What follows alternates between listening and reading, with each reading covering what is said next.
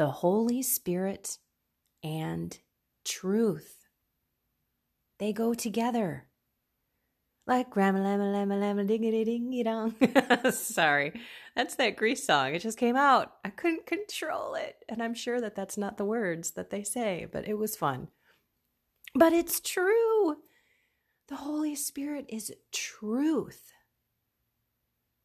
When you think back, Jesus said, hey, the Holy Spirit is coming, and he will remind you of all of the things that I've taught you. He will lead you and guide you and show you the truth. That's pretty important nowadays. Because when I look in my journey from the very beginning, God showed himself to me. I had an amazing encounter with him in confession. I knew God existed. Continue down my road, I'm having encounters with Jesus all over the place, and the Holy Spirit is taking over my life. Fast forward another couple of years, and I'm starting to realize that the world and the people in it who I looked up to, who I thought had the answers of true happiness and success and what this world is really all about. The Holy Spirit led me to the truth that these people aren't the ones that have the answers. As a matter of fact, in some cases, some of those people were opposite of godly, goodly people in the world.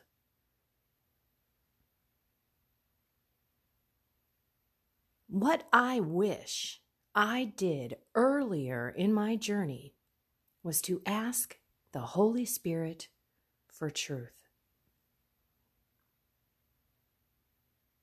In my decisions, in what I'm hearing, through media, through people,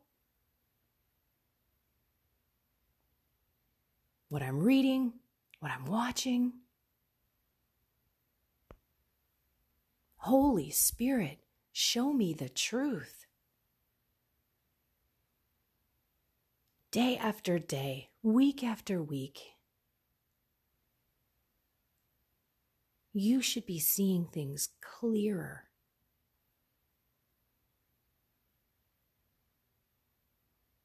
When I say we're in a spiritual war, it's not me saying it, really. It is the Bible that says we're not at war with the physical world.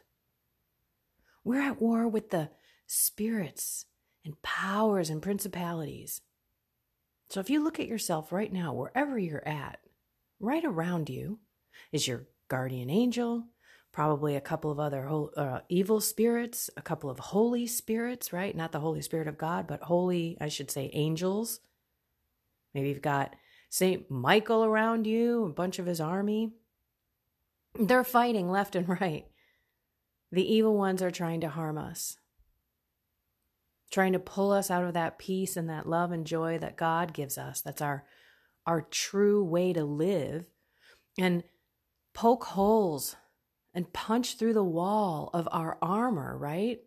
That's what they do. And then they let things, and they inject fear and anxiety and worry. And they inject deceit and lie to create that fear, anxiety, and worry.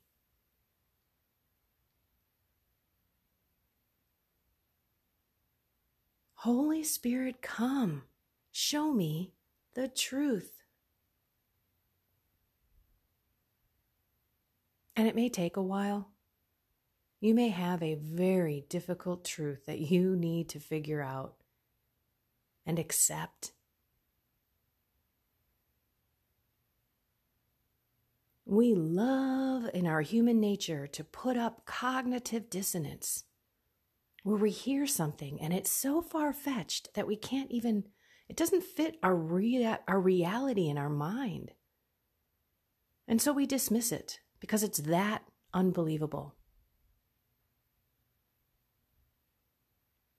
But what I'd like you to do is ask the Holy Spirit to lead you to the truth when you hear things that are unbelievable, or when you're trying to decipher or discern whether someone's telling you the truth or what the truth is in a situation.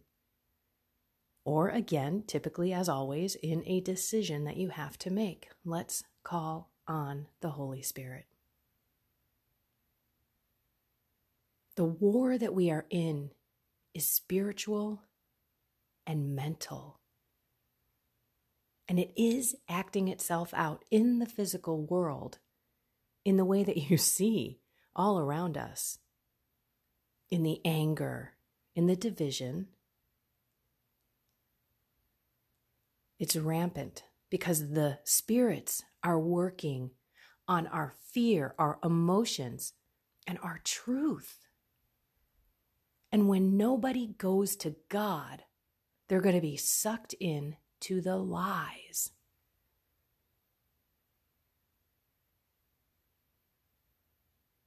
When a truth comes to be that maybe you didn't believe earlier, maybe ask yourself why. Why didn't I believe that? It's true. It's proven to be true now. But why did I believe what so-and-so told me, or what the news, quote unquote, told me, or what my family told me, or what my spouse told me? Why didn't I see the truth? And my friend Bobby or Susie knew it all along.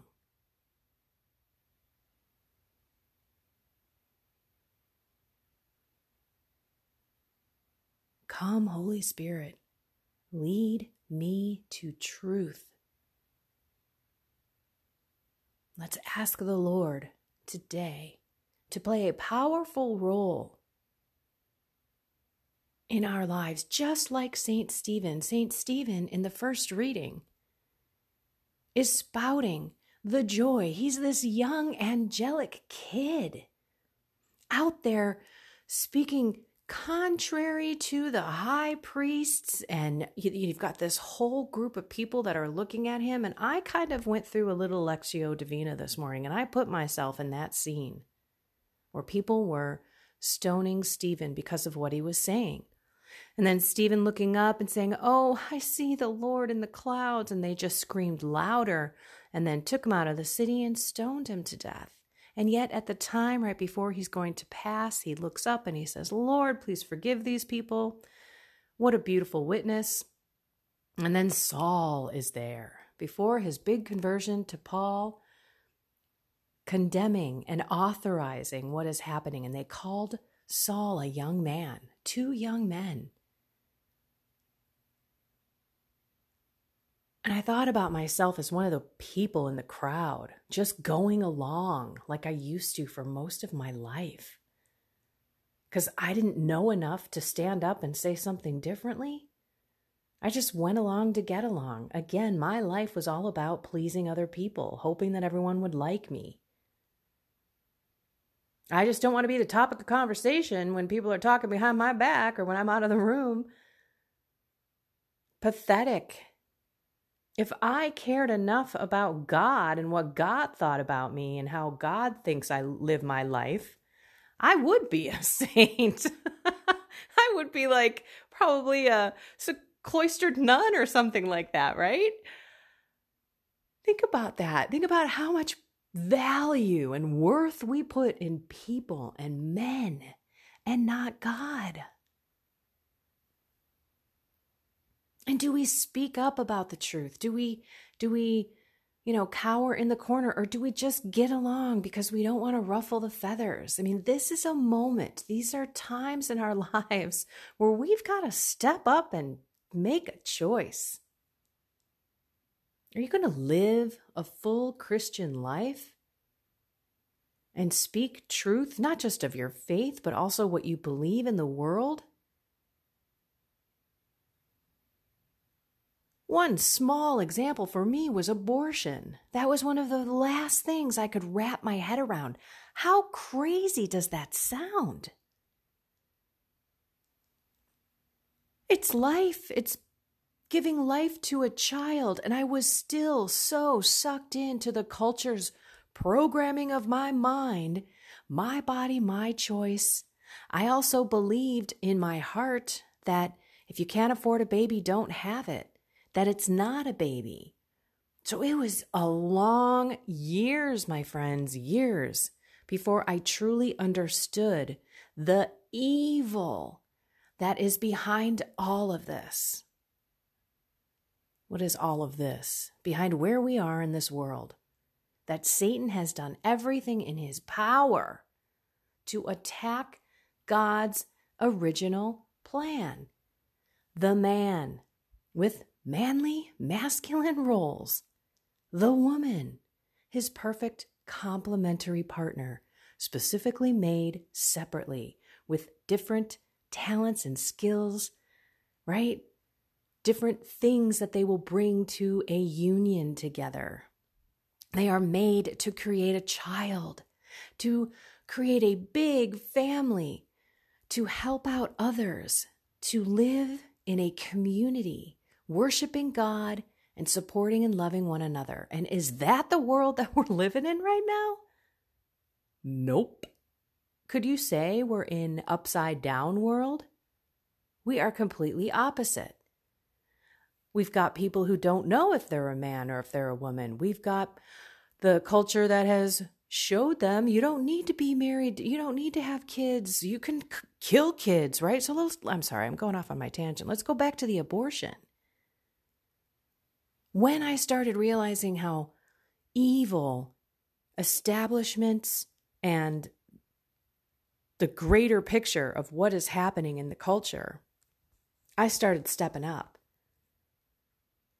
I started actually making decisions not to buy certain products because of the advertising that I saw.